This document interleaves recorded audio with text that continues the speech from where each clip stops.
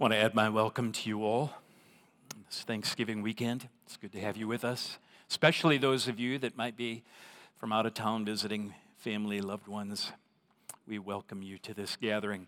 I invite you to turn to the book of Exodus, and we are going to be giving our attention to Exodus chapter 40, verses 34 through 38.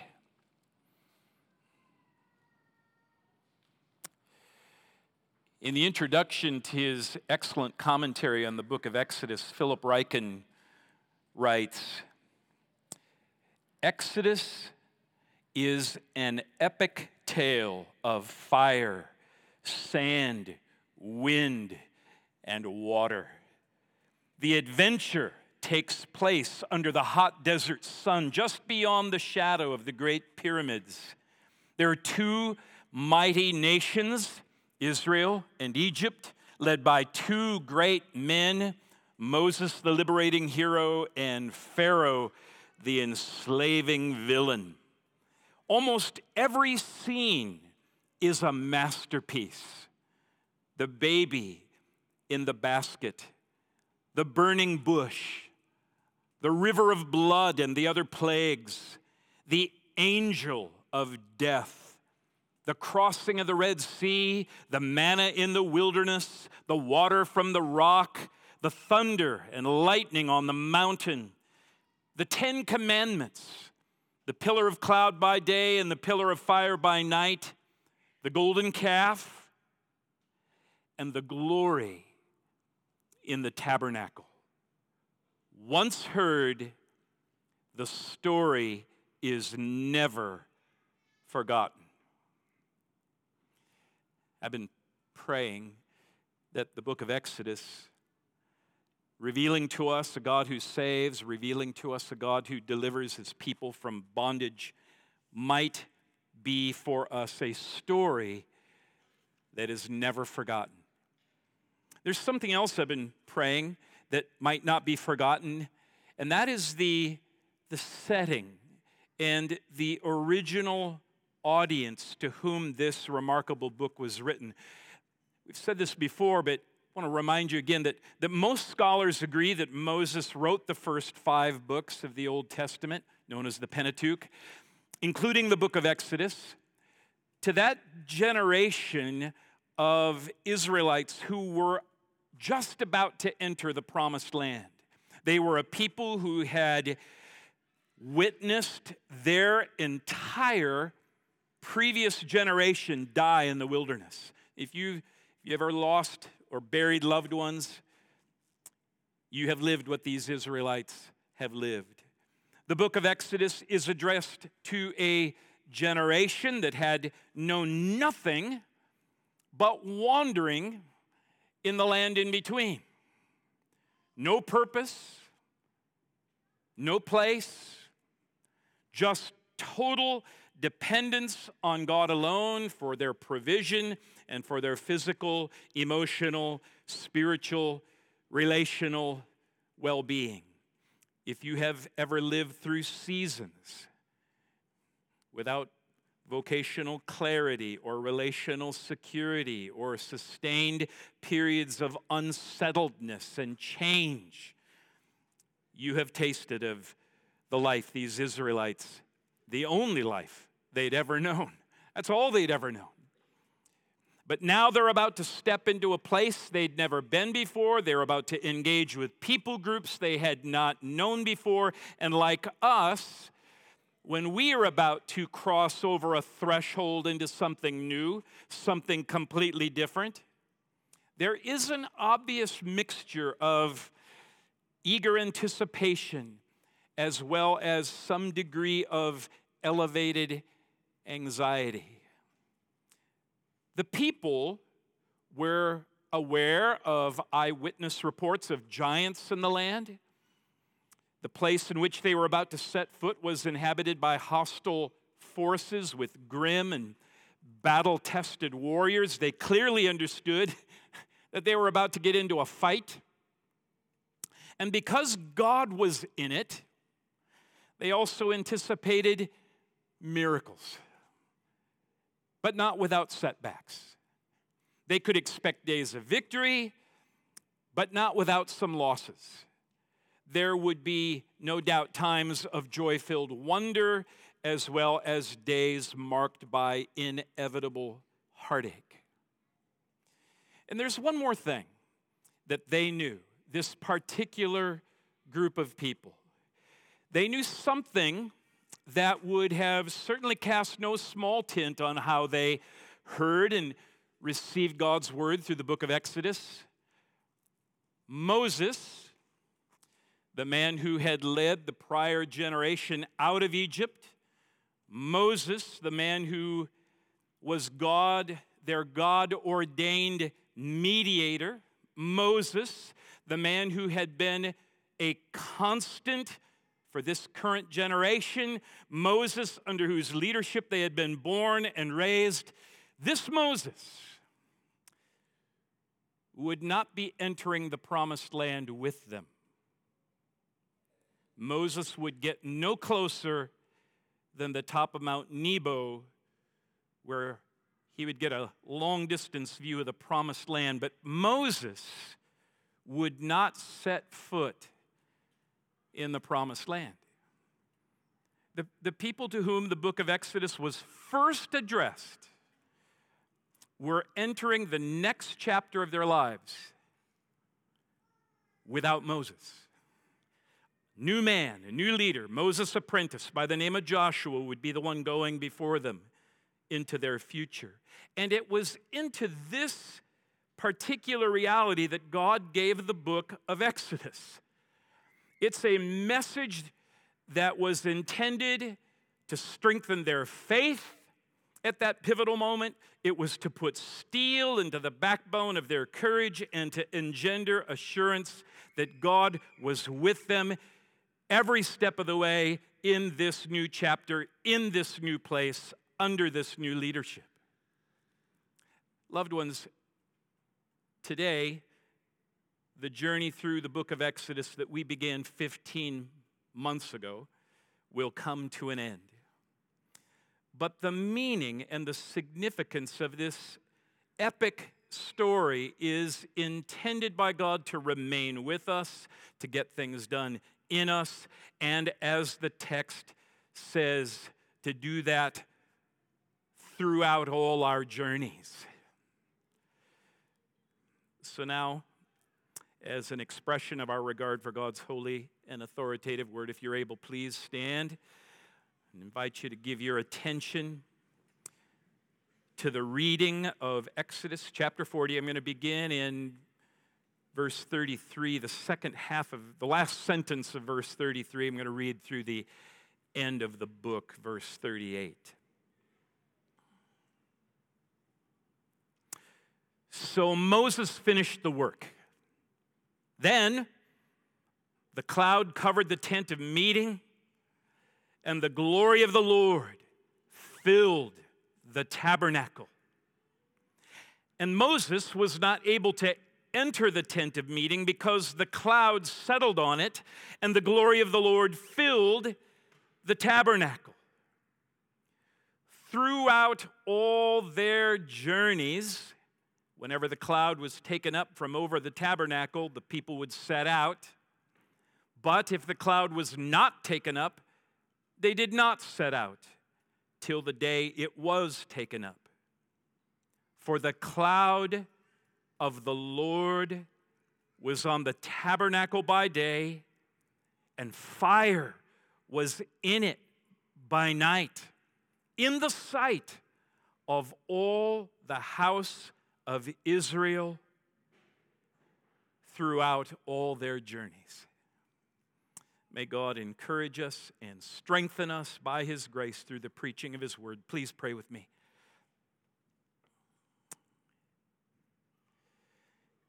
It's our conviction and our confidence, O Lord, that it is through the Scriptures that you communicate yourself in all of your grace and all of your fullness to your people today.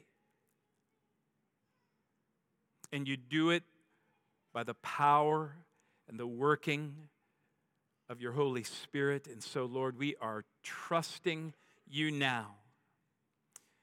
We're trusting you now, trusting you again, trusting you because of the grace that you have given to us, that you will accomplish the purpose for this word among us and through us. We ask this in Jesus' name. Amen. You may be seated. With these last 5 verses, the book of Exodus reaches a fitting and beautiful climax. It is a fitting climax in that the entire storyline of Exodus has been pointing, it's been reaching, it's been longing for this moment when the Lord himself would finally come and take up residence with his people.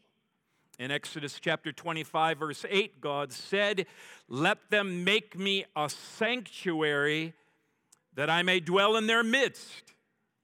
And that promise, that command, was a reverberation of God's first promise that he made to Moses way back in Exodus chapter 3, verse 12, when he said, "I will be with you. I will bring you up out of the affliction of Egypt to a land flowing with milk and honey." And as the narrative unfolds, the expectation of the fulfillment of that promise of God's residence with his people just builds and builds and builds and intensifies. In Exodus chapter 29, verses 45 to 46, God says, "I will dwell among the people of Israel and will be their God, and they shall know that I am the Lord their God who brought them up out of the land of Egypt, that I might dwell among them." And then, of course, God provides this detailed instruction for the place where he would reside, and not without some poignant drama along the way. The construction of the Lord's dwelling place was completed, and now in Exodus chapter 40, verses 34 to 38, the time has finally arrived for the Lord to come and move in. Verse 34, "Then the cloud covered the tent of meeting, and the glory of the Lord filled the tabernacle." Verse 35, "The cloud settled on it, and the glory of the Lord filled the tabernacle." But this climactic moment, it's not just a matter of fact. It is of such wonderful significance that the text itself highlights it as the beautiful. The literary, poetic context just makes it so really beautiful, wonderful, spectacular moment. The cloud, this cloud, it is mentioned in each verse in relationship to the tabernacle or tent of meeting. Verse 34, "Then the cloud covered the tent of meeting." Verse 35, "The cloud settled on it and filled the tabernacle." Verse 36, "Whenever the cloud was taken up from over the tabernacle, the people of Israel would set out." Verse 37, "If the cloud was not taken up, then they did not set out." Verse 38, "The cloud of the Lord was on the tabernacle throughout all their journeys." The people had seen glimpses of God's glory before. They'd seen it in the pillar of cloud and fire that protected them from Pharaoh's army and guided them through the wilderness. They'd seen it in the miracle at the Red Sea when God was glorified in the deliverance of Israel and the destruction of Egypt. They had seen glory in the fire and the smoke on the distant peak of Mount Sinai. Moses had seen glory too, or at least the backside of it, when he met with God on the mountain. But neither Moses nor the Israelites had seen the glory come down to earth in all its radiant splendor as it did when it hovered over the tabernacle. and lit up the inside of it at night with that fire, filling that sacred space with glory. And the text draws our attention. It draws our attention to the fact that the glory that filled the tabernacle at that moment, it was beautiful. It was a beautiful thing. It was a spectacular display of the radiance of God's glorious being. Phil Ryken again observes, the God of the Exodus, the God of power who made the heavens and the earth, the God of justice who plagued the Egyptians, the God of love who kept his covenant with Israel, the God of truth who gave them his law, the God of mercy who atoned for their sins, the God of holiness who set them apart for his service. This great God was present in glory. When the people looked at the tabernacle, they could see that God was in the house. And with that, God's purpose to dwell with his people is now fulfilled. That's the meaning. That's the main point of Exodus chapter 40, verses 34 to 38. The Lord has come home. The Lord has come home. He's there now. He is settled in, and he is present with his people. Don't miss it. He's resident with his people by day, by night, and throughout all their journeys. My dad passed away in September of 2000. It's just kind of shocking to realize that was like 23 years ago. I'm getting up there. There are times when I still, after 23 years, suddenly and surprisingly find myself missing him, missing his presence in our lives. It's at this time of the year, I suppose, in particular, when his absence feels more poignant. And I believe that's in part because it was often during the holidays that my father would work hours, extra hours, holiday hours, in order to earn time and a half pay. My dad was a civilian employee for the United States Air Force. He worked at a radar tracking station about 45-minute drive from our home. And it was at this time of the year, Thanksgiving, Christmas, New Year's, when the weather in north central Minnesota could become challenging. And it's funny, I can just still vividly feel the emotions of peace and joy and comfort and pleasure that I felt when we'd see the lights come drive into the driveway. And we'd hear the garage door open, and we'd hear his footsteps as he entered the house. Perhaps your kids feel the same joy when you come home. Perhaps your parents feel the same joy when you come home. Same comfort, same encouragement, same effect when you come home. Because presence is a precious gift. Have you found the Lord's presence familiar enough, sweet enough, that though your world might be dark or cold or unsettled or your future uncertain, all is well, because He is at home in your heart. He's enough. The climactic ending of the book of Exodus is that the Lord has come home.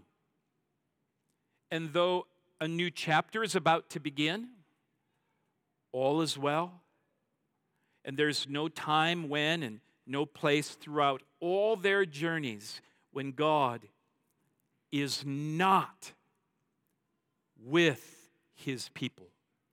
And this truth is intended to function in a particular and a very powerful way in our lives, and in their lives and in our lives for at least, I believe, 4 reasons. And that's because the Lord comes eagerly, the Lord comes mercifully, the Lord comes purposefully, and the Lord comes faithfully. That's my outline for the rest of this sermon, beginning with the Lord comes eagerly.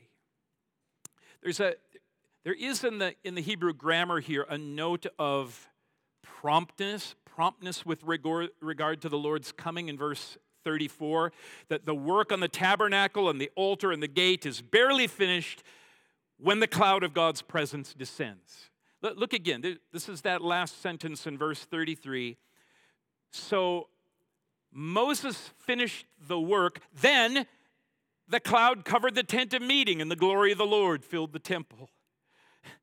One commentator observes that the grammar indicates a near impatience and urgency.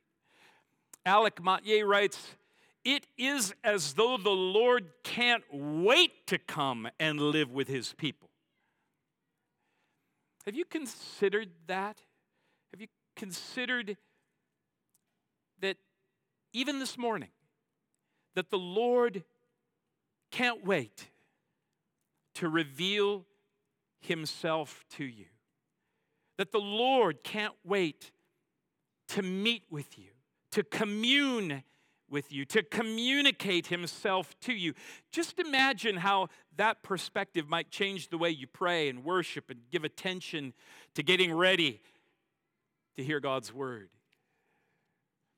In the Gospel of John, chapter 7, we have an account of the last day of the Feast of Tabernacles.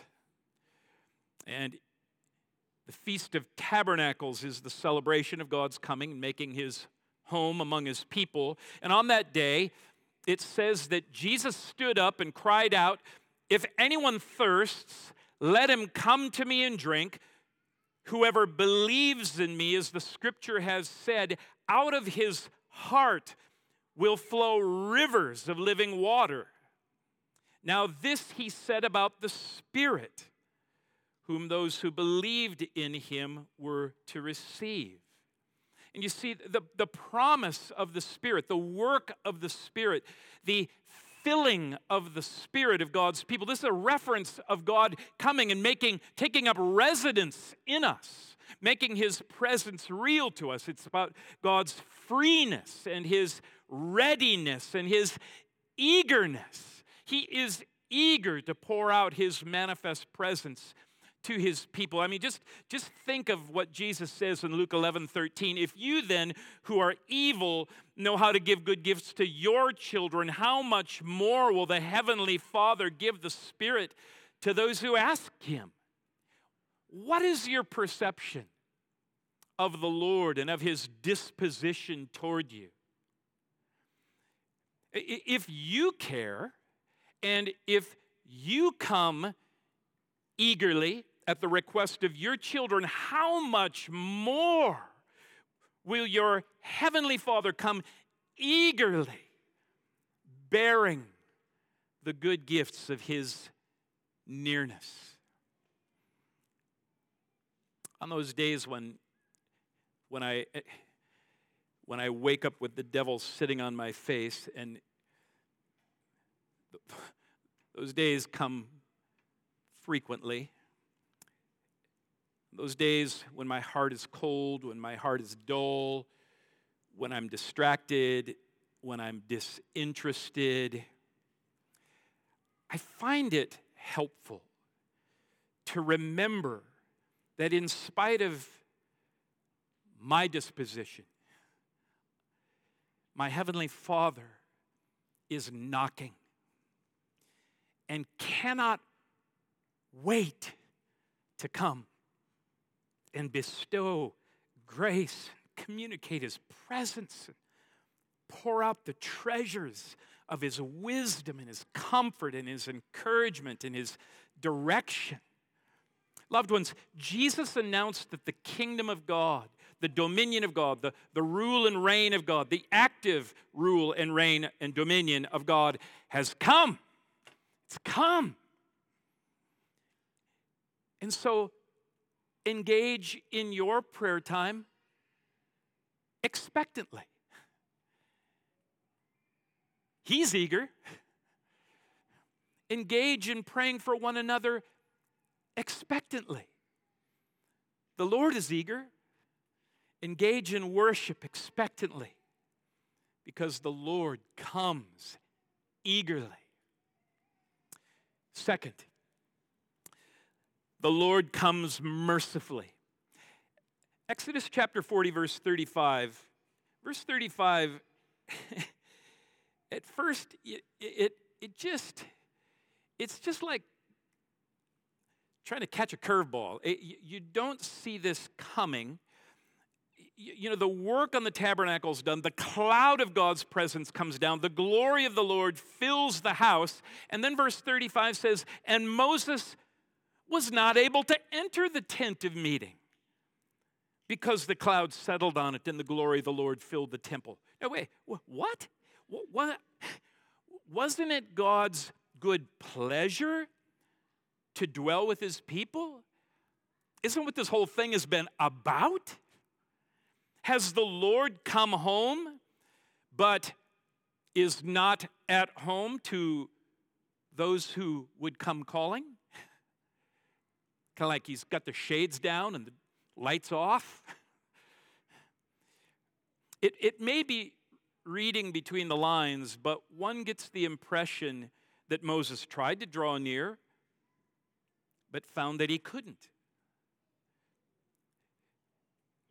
But there's nothing really new here, actually, because Moses had never been allowed to enter God's presence without an invitation.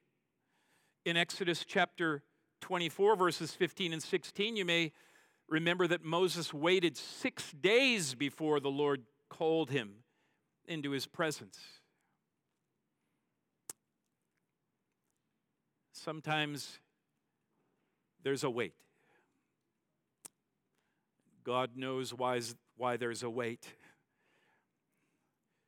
But what we do know, though we may not know why we sometimes need to wait, we do know that the white-hot intensity of the Lord's holiness never diminishes. It's important for us to remember that the Lord is sovereignly in charge of His own front door. But it's equally important to remember that God has mercifully made a way for us to enter in and to enjoy His nearness. Sinners are protected. We are protected from any lethal dose. Any lethal dose of His infinite purity on the basis of atonement through the shedding of blood. And Moses' invitation to draw near was not long in coming. In fact, that merciful invitation comes in the opening verses of the very next book of the Pentateuch. For it is specifically in the tabernacle where sinners could live in fellowship with the Holy One, and He is with them through sin atoning sacrifice, which is essentially the entire subject of the book of Leviticus. And loved ones, today we have a better sacrifice, a once-for-all sacrifice. We come by the blood of the pure and spotless Lamb of God. It is Jesus who is the way and the truth and the life. And no one can enjoy the fullness of God's presence except through his sin-atoning sacrifice in our place. Jesus died for our sins. Jesus shed his blood as a sacrifice so that we could enter God's presence. What mercy, what kindness it is, what goodness, what love. It is by grace alone, through faith alone, in Christ alone, that the Lord comes and dwells among us and within us. Do you find yourself wondering if God has the shades down and the lights turned off to you? Well, then preach the gospel to yourself again today. And if you need help doing that, make sure that you have a copy of this little book, A Gospel Primer for Christians. We have copies of this over there. I'm sure we've given this out before, so I'm sure that many of you have this. But if you don't have this, I just read through this a couple of days ago because that's where I was at. I just needed to know. Again, I can get in there. And the Lord's waiting eagerly. In Christ, the Lord comes mercifully. Third, the Lord comes purposefully. He comes purposefully. God's never merely just hanging out. He comes actively. He comes dynamically. And according to verses 36 and 37, it was throughout all their journeys, whenever the cloud was taken up from over the tabernacle, the people of Israel would set out. But if the cloud was not taken up, then they did not set out till the day it was taken up. So God's going somewhere. And in relationship with him, we are going somewhere too. God comes providentially. He sovereignly positions his people for the fulfillment of his purposes. Alec Mottier again writes, "The Lord was effectively among his people and present as the living God, not as though at their disposal, but as the sovereign one. In active control, care, and leadership, he was the same God who led his people in the tricky and testing days between Egypt and Sinai." This is the important phrase. They were to be at his disposal, not he at theirs. They are his to command. Loved ones, our God is the same God who led his people out of Egypt, through Sinai, and into the promised land. And so a fitting disposition for us is to humbly, willingly, eagerly say, "Well, Lord, what do we got going today?" What's your assignment for me today? How would you have me to pray right now? Where would you have me to be engaged in your plans and your purpose? What have you got going? And how would you have me be involved? The entire purpose in building the tabernacle had to do with God's unchanging purpose to dwell among his people in order to, this is the purpose, to bring them into their promised inheritance. He knows the way. His guidance was less something that they were to look for as much as something they were to wait for. Is that cloud of joy moving today or not? All they had to do was rest and wait and watch, keeping their eyes turned upward, fixed on the presiding and providential presence of God. Our part in living under the cloud of joy is to set out, stop, stay, or go as directed. And so the Lord comes eagerly, the Lord comes mercifully, the Lord comes purposefully, and then finally and fourthly, the Lord comes faithfully. Exodus chapter 40, verses 36 through 38 are bracketed by the phrase, throughout all their journeys. Throughout all their journeys. It is such a powerful phrase. It's so crucial for strengthening our confidence in God's faithfulness. Throughout all their journeys. Well, what about that unanticipated detour? Throughout all their journeys. What about that misstep, that failure? Throughout all their journeys. What about their disastrous and costly decisions? Throughout all their journeys. What about that setback and that apparent defeat? It's throughout all their journeys. Loved ones, in God's book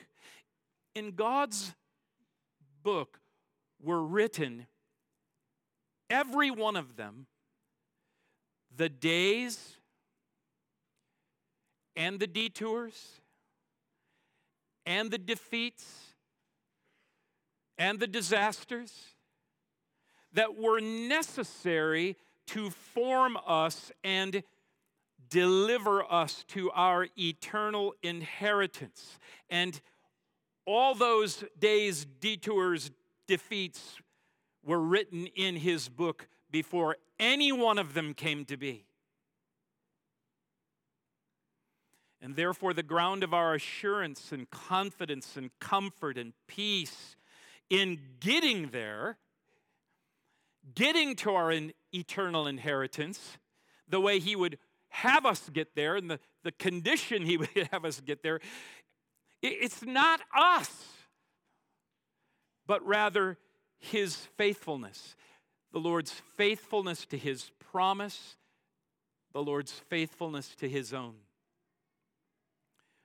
And so as spectacular was the cloud that covered the tent of meeting, and as dramatic and it was the manifestation of God's glory that filled the temple. And, you know, these were just still, at that point in redemptive history, just little glimpses of what was yet to be revealed. Because as we come to the end of Exodus and as we come to the beginning of the season that we call Advent, we lift our eyes to the one in whom God was pleased to have all of his fullness dwell. John 1:14 says, the Word became flesh and dwelt among us, and we've seen his glory. Not like the glory of a cloud or fire, but the glory is of the only Son from the Father, full of grace and truth. Jesus Christ is the dwelling place of God. Jesus Christ is our tabernacle. And as our tabernacle, he is full of the glory of God. And just as his glory is an even greater glory than the glory revealed in that first tent of meeting, so also the comfort of his presence is an even greater help to us on our journey. The Lord of glory, he is with us.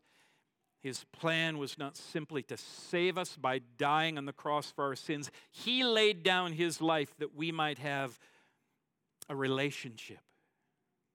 That he might have a relationship with us that will last through all our journeys. Let's pray.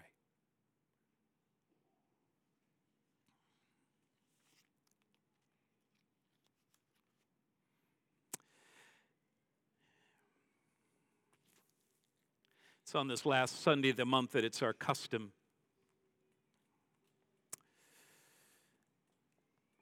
to make some space, make ourselves available to pray for one another.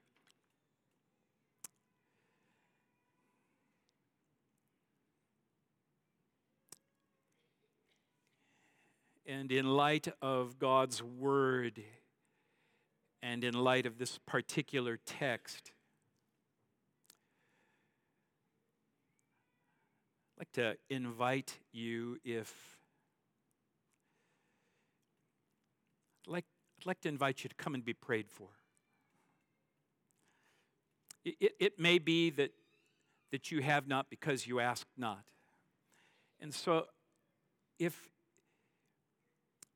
you're one of those for whom it just feels like to you that maybe God, okay, you can accept the fact that God has come home. God's in the house, so to speak. But for you, it seems like the shades are down and the lights are off. God's faithful, just not for you. And I'd want our team to pray for you that God would make his presence real to you.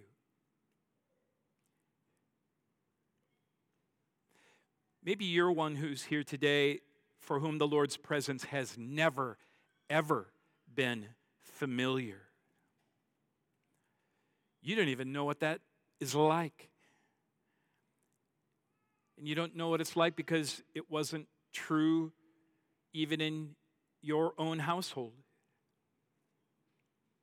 We'd like to ask on your behalf that God would give you a taste of his kindness. We would ask God to give you a taste of his goodness. We'd ask God to give you a taste of heaven, a taste of his love poured out into your heart. And perhaps you might be one who feels like you're stuck in that land in between. You aren't where, it's just not where things were, but things aren't what they yet are going to be. And there's this, transitions are always harder than we anticipate. And you're asking, what is next for my faithfulness in stewarding all that God has given to me? You're stuck in there. And we would want to pray that God would move that cloud of joy for you and that you would be discerning of where it's moving and leading. Maybe you're one who doesn't have any desire for God. You don't hunger. You don't thirst for him. Maybe you even realize that you know you should. And maybe you even want to, but you don't. Or you know you should, but don't. And you don't care that you don't. But you care that you don't care. That's, with that little mustard seed, we'd want to pray that God would bless it and increase it and bear fruit of that teeny, tiny little bit of faith. And of course, if your sins are separating you from God, we want to pray with you. We want to pray for you, pray with you. Jesus died to save us from the punishment we deserve for our sins, and he died to save us and deliver us and set us free from the corruption and the enslavement that there is to sin. We'd want to pray for you. And we'd want to pray for you physically. We know that there's always folk here that struggle with chronic conditions. Maybe today, under God's providence and sovereign wisdom, would be the day that you would experience some significant breakthrough. Father in heaven, for this dear people, pray that you would pour out by your Holy Spirit great assurance of your faithfulness to all of the things that you've promised, and your faithfulness to your people. Be glorified by bringing us all the way into our eternal inheritance. We ask this in Jesus' name. Amen.